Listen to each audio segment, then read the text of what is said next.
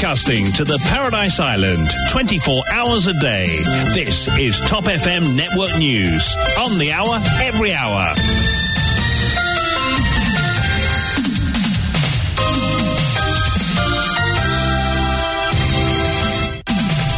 Place à votre grand journal présenté bien sûr par Douchina Pigadou. Bonsoir à vous Douchina. Bonsoir Yann, bonsoir à tous. Tout d'abord les titres. C'est assez choquant dans l'avion. On a décollé des sièges, on a tapé en haut, mais il y a des gens qui sont plus blessés que nous, quoi. Oui, ça aurait pu être pire, clairement. Ça aurait pu être pire. Voilà. Nous avons décollé des sièges jusqu'à heurter le plafond. Certains ont reçu des blessures plus graves que moi, raconte Valérie, une des passagères à bord du vol de Condor, dans un témoignage à Top FM. Le vol DE 2314 de la compagnie Condor a atterri en urgence sur le tarmac de Plaisance ce matin après avoir passé par une zone de turbulence à proximité de Madagascar. Une vingtaine de blessés a déploré 3 des 6 Mauriciens qui étaient parmi les passagers toujours admis à l'hôpital à cet après-midi. Télédon pour les sinistrés du séisme en Turquie et Syrie, plus de 8 millions de roupies récoltées, une somme qui inclut 2,3 millions de roupies du gouvernement. Football, coup de tonnerre, Stéphane Toussaint annonce la dissolution du Managing Committee de la Mauritius Football Association. Les conséquences de cette décision au niveau de la FIFA risquent d'être très graves pour le football mauricien. Repo rate, le ministre des Finances Renganadan Padayachi laisse entendre que certaines banques feraient des abus sur les taux d'intérêt concernant les emprunts bancaires. Une banque en particulier dans le viseur des autorités. Et à l'étranger, ouverture d'une réunion du G20 à New Delhi. La gouvernance mondiale a échoué, estime le Premier ministre indien Narendra Modi.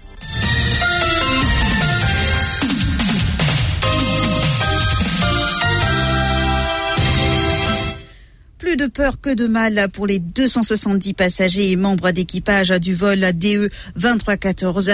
L'avion a été attendu à Maurice ce matin. Toutefois, après avoir été pris dans une zone de turbulence dans l'espace aérien des Seychelles, l'engin a dû atterrir en urgence à Maurice en raison des blessés à bord de l'avion. Le point avec Namrata Dilchan. L'avion, un A330-900 Neo, a quitté l'aéroport de Francfort à 16h34, heure de Francfort hier. Il devait atterrir à 6h29 le lendemain, soit ce matin. C'est bien à cette heure que l'avion de la compagnie allemande Condor a atterri à Plaisance. Toutefois, l'atterrissage a été fait en urgence et l'avion a été orienté vers le terminal d'arrivée selon un communiqué émis par Airports of Mauritius Company Limited et Airport Terminal Operations Limited. L'avion aurait été prise dans une zone de turbulence dans l'espace aérien des Seychelles. Avant l'atterrissage, la police, le service des pompiers, le SAMU et le service médical s'étaient déjà mobilisés sur le tarmac. Une fois l'avion a atterri, ils ont porté secours aux passagers. Il y avait une vingtaine de blessés, dont 3 qui nécessitaient une prise en charge médicale urgente selon le communiqué du bâtiment du Trésor. Ils ont été évacués vers l'hôpital Nehru à Rosebel. 17 autres blessés avaient été admis à l'hôpital de Rosebel, alors que les passagers légèrement blessés ont reçu des soins au Medical Post du ministère de la Santé à l'aéroport avant d'être autorisés à partir. Dans son communiqué, le Prime Minister's Office explique qu'une cellule d'accompagnement psychologique a été mise à la disposition des passagers et des membres de l'équipage. La cellule est joignable au 5 772 8684. Et l'engin est soumis à une inspection, dit la directrice de communication de la firme allemande. Dans un communiqué émis ce jeudi, Magdalena Hauser dit avoir pris connaissance de ce qui s'est passé tôt ce matin dans l'espace aérien des Seychelles. Elle explique qu'il y avait à bord de l'avion 272 passagers et 13 membres d'équipage. L'avion en question est soumis à une inspection en ce moment, dit-elle, avant d'ajouter que Condor collabore avec les autorités concernées. Pour ce qui est du vol de retour, Condor enverra un autre avion de Francfort. Nous avons décollé des sièges jusqu'à heurter le plafond. Certains ont reçu des blessures plus graves que moi, témoigne Valérie, une des passagères. Dans son témoignage à Top FM, la touriste raconte que c'était vers 2 ou 3 heures ce matin que l'incident a eu lieu. La plupart des passagers dormaient lorsqu'ils ont entendu un bip leur indiquant qu'ils devaient attacher leur ceinture de sécurité. Mais la plupart d'entre eux n'ont pas eu le temps de le faire. Valérie explique que la situation était chaotique. Les passagers ont décollé de leur siège, dit-elle. Maintenant ça va, mais c'est vrai que ça a été assez choquant dans l'avion. Moi je suis avec mon mari, il s'est fait mal au genou, moi j'ai mal au cervical. En fait on a décollé des sièges, on a tapé en haut, mais il y a des gens qui sont plus blessés que nous quoi. Vous veniez à Maurice même? Voilà, c'est le premier jour, on est arrivé ce matin et arrivé directement ici pour les vacances. Sinon, niveau mental, tout ça, comment ça a été? Ça va. J'ai mal, il a mal, mais ça va. Je veux dire, on n'est pas les plus touchés, on va dire. Oui, ça aurait pu être pire, clairement. Ça aurait pu être pire. Voilà. Vous savez, c'est arrivé aussi? Un trou d'air, et voilà, c'était, tout le monde dormait plus ou moins, parce qu'il était, 2h du matin ou 3h, et donc il y a juste eu le bip pour mettre la ceinture, mais on n'a pas eu le temps de la boucler, voilà. Saswati était aussi à bord du vol 2314. Cet Mauricien qui vit en France a fait ressortir que les passagers n'ont pas été informés de la situation à aucun moment. Il y avait un trou noir. Tout le monde a été pris de panique. Bonne pensée qu'il a fini là, dit-elle. Les pilotes n'informent personne, non rien. Ils ne dire métier de bête, non rien. Ne pas t'y connaître. Et à un moment donné, au Madagascar, il y a un trou noir. Et justement là, tout le monde, j'étais tellement surpris qu'il y en a une tombée, il y en a une cause de la tête, tout le monde a une prise de panique. Et justement, c'est pour ça qu'il y a pas mal de blessés. Mais l'essentiel, c'est que pilote avion pas informe nous du tout. Ne pas connaître rien. 10 ans et apeurant et vraiment, on pensait que là, fini là. C'est comment on regarde dans le film parfois, mais c'est moi quand on veut éviter, comme ça, 1 minute là, ça des 3 minutes là, il est vraiment extrême. Les blessés ont surtout reçu des coups au niveau du cou, des vertèbres thoratiques et vertèbres lombaires, précise le docteur Sailesh Chinia. Les blessures ne sont pas très graves, dit-il. 19 passagers qui transfèrent depuis l'aéroport qui viennent à l'hôpital. Et nous admettons tous les 19, correct. Et à 7h qui m'a fait causer avec vous là, à 1h30, il ne reste que 6 passagers qui ne restent sous observation à l'hôpital. Alors de ces 19, il y en a 8 qui font une discharge. Non, mais il y a une seule cabine crew, une madame de 38 ans qui l'admet. Mais il est ok, bon, il y a un trauma de chest avec chez lui, côté gauche, mais sinon, il est stable. On peut plutôt nous gagner un coup, nous avons un patient qui m'a passé, nous avons un coup.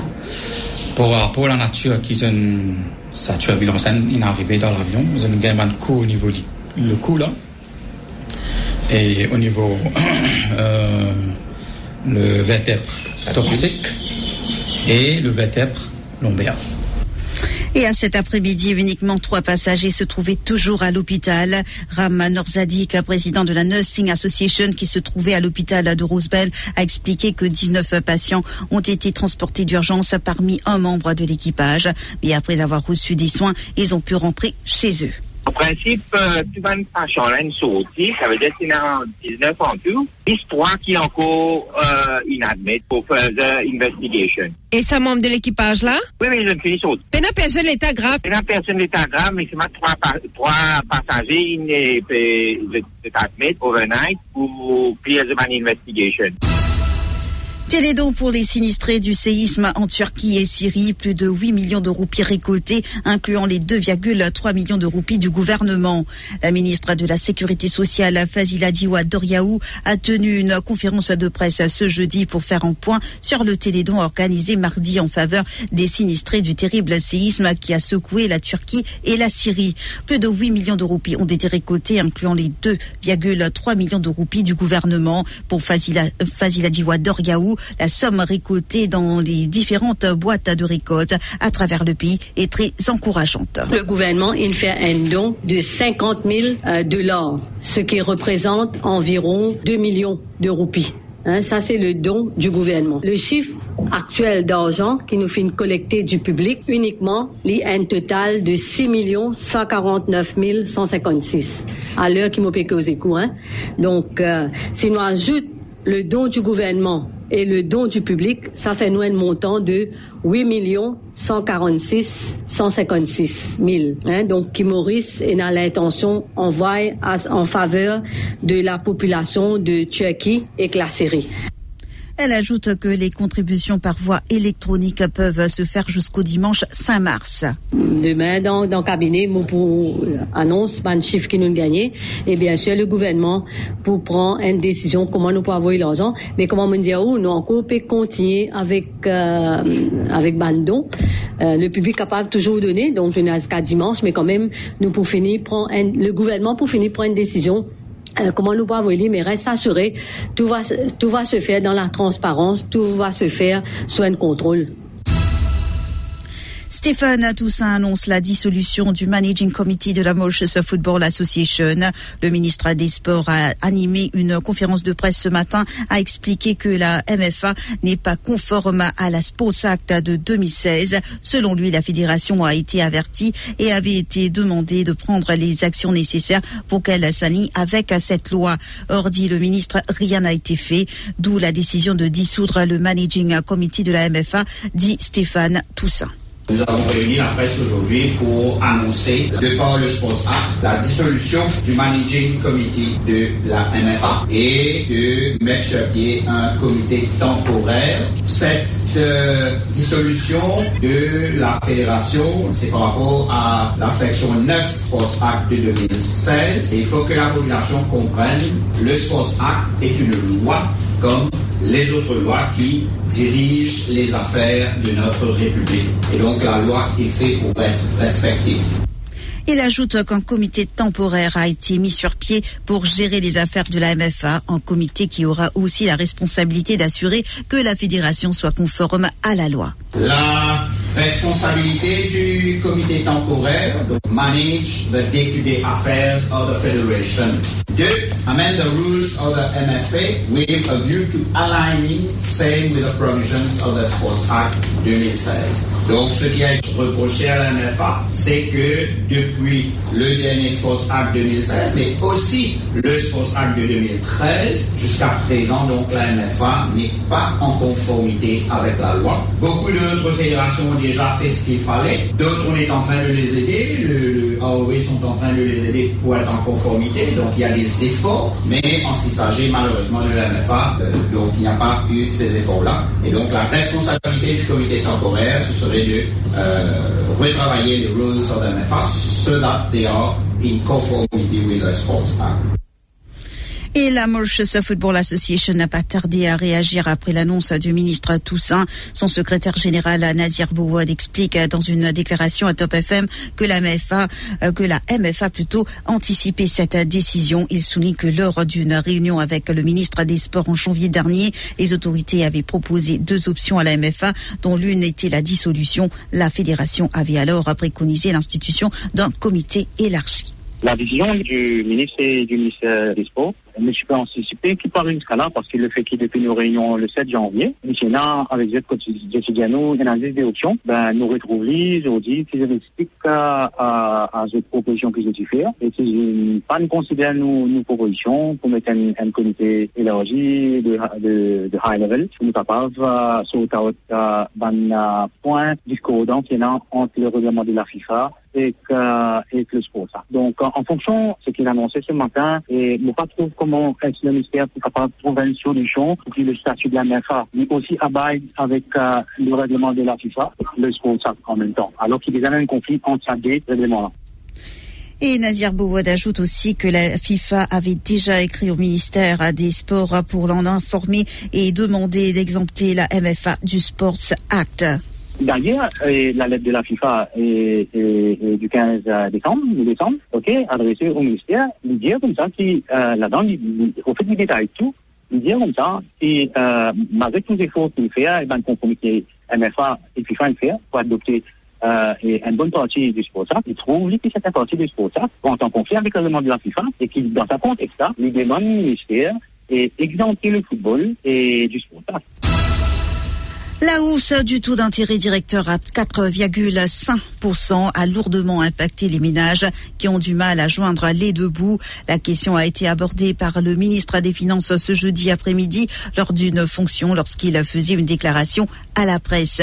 Il avance que certaines banques feraient des abus sur les taux d'intérêt sur les emprunts bancaires et dit avoir dans le viseur une banque en particulier. Ranganadan Padayati prévient qu'il n'hésitera pas de sanctionner. Ses explications au micro de Savine Lourde. Ce gouvernement amène les personnes tombées. Quand on passe dans plus grave crise, nous ne pouvons pas devant derrière pour payer le salaire de tout le monde. Là, nous pouvons guetter, nous pouvons travailler, nous pouvons analyser. Une famille qui peut avoir des difficultés pour payer sa hausse fondamentale concernant le repos. Moi, je demande au gouverneur de la Banque centrale, moi, un rapport par rapport à une pratique bancaire qui transmettent la hausse concernant les loans, mais qui pas transmettent non ni concernant savings. Savings serait toujours loin 1%. Je demande un rapport et je ne pas pour hésiter en tant que ministre des Finances pour prendre une action qui vise à prendre compte ça va de la banque là. Et c'est un an particulier qui m'a fait surveiller de près là actuellement. Parce que moi un ancien aussi gouverneur. Affaire Franklin à Sandy Karamat, John Ryder, propriétaire officiel de la Ford Mustang, restera en détention au moins jusqu'au 8 mars prochain. À Sandy Karamat, alias John Ryder, qui a été inculpé provisoirement de blanchiment d'argent, a comparu devant le tribunal de Rosehill ce jeudi. Sa motion de remise en liberté conditionnelle devait être débattue aujourd'hui. Toutefois, selon son avocat, maître Samad Goulamoli, un plan de travail a été établi avec les enquêteurs de l'ICAC pour que l'enquête soit bouclée d'ici la semaine prochaine. C'est ainsi que la prochaine comparution de Sandy Karamat a été fixée au 8 mars prochain. Maître Samad Goulamoli au micro de Jessica Goudin. Initialement, nous prévoit pour mettre une motion de bail pour lui, ça veut dire faire une application pour libérer sous caution. Mais nous ne pas faire ça parce que nous établissons un travail avec ICAC. Et ICAC n'a pas mal de l'enquête qui ont pas mal de statements qui ont fini record et ils ont encore statement pour record avec pas des autres personnes. Et là, vous avez pris un statement avec nos clients. Donc, nous avons un plan de travail, nous avons un petit peu de temps pour faire cette enquête. Et, je pense que jusqu'à la semaine prochaine, l'enquête peut terminer, enfin, pour nos clients, M. Karamat, et la mort n'a aucune raison qui fait, pas pour libérer ce cochon. Prochaine date la cause, c'est le 8 mars. Ça fait 3 jours qui peuvent venir là, nous voir ICAP et complète ce statement. En marge des 55 ans de l'indépendance de Maurice, Top FM anime une série d'émissions pour analyser ce qui n'a pas marché jusqu'ici et ce dont le pays a besoin pour un avenir meilleur. Ce jeudi 2 mars, Mike Jean-Ly reçoit Harish Boudou, ancien vice-premier ministre et ex-leader du défunt PSM, pour un entretien dans l'émission Zoom Extra. Rendez-vous donc à partir de 17h30 plutôt dans l'émission Zoom Extra. Et je vous retrouve juste après ceci. When I say accountancy, you think of the numbers, but it's much more than that. ACCA accountants understand teamwork and know how to maximize opportunities. We're essential partners in getting businesses to achieve their goals. Accounting is the global language of business, and being fluent can take you anywhere. Studying to become an ACCA finance professional means to future-proof your passions, your skills, your life for the opportunities of a brighter tomorrow. L'info sur Top FM, c'est complet, factuel et crédible. Top FM, écoutez la différence. Top FM,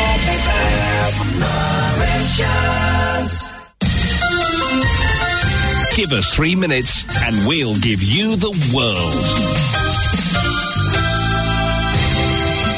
Conflit en Syrie. 8 civils qui cueillaient des truffes du désert ont été tués et plus de 35 autres blessés par l'explosion d'une mine antipersonnelle dans l'est de la Syrie, selon l'Observatoire syrien des droits de l'homme. Cet accident survient 3 jours après l'explosion de 2 autres mines qui avaient coûté la vie à 10 civils et blessé 12 autres dans la province de Hama, également pendant qu'ils recueillaient des truffes, selon l'agence de presse Sana. À la mi-février, une attaque attribuée à l'État islamique avait fait 68 morts parmi des personnes qui récoltaient également des truffes dans l'est de la province de Homs, selon l'Observatoire syrien des droits de l'homme, une ONG basée au Royaume-Uni et qui dispose d'un vaste réseau de ressources dans le pays en guerre. La gouvernance mondiale a échoué, estime le Premier ministre indien au G20. Le Premier ministre indien Narendra Modi a estimé ce jeudi à l'ouverture d'une réunion du G20 à New Delhi que les institutions multilatérales avaient échoué à relever les défis urgents auxquels le monde fait face. Nous devons tous reconnaître que le multilatéralisme est en crise aujourd'hui, a souligné Modi dans une déclaration préenregistrée à l'ouverture d'une réunion des ministres des Affaires étrangères du G20. L'expérience de ces dernières années, crise financière, changement climatique, pandémie, terrorisme et guerre, montre clairement que la gouvernance mondiale a échoué, a-t-il poursuivi. L'invasion de l'Ukraine par la Russie devrait dominer la réunion entre les chefs de la diplomatie des principales puissances mondiales, a reconnu devant la presse le secrétaire d'État indien aux Affaires étrangères, Vinay Quatra. Le rappel des titres.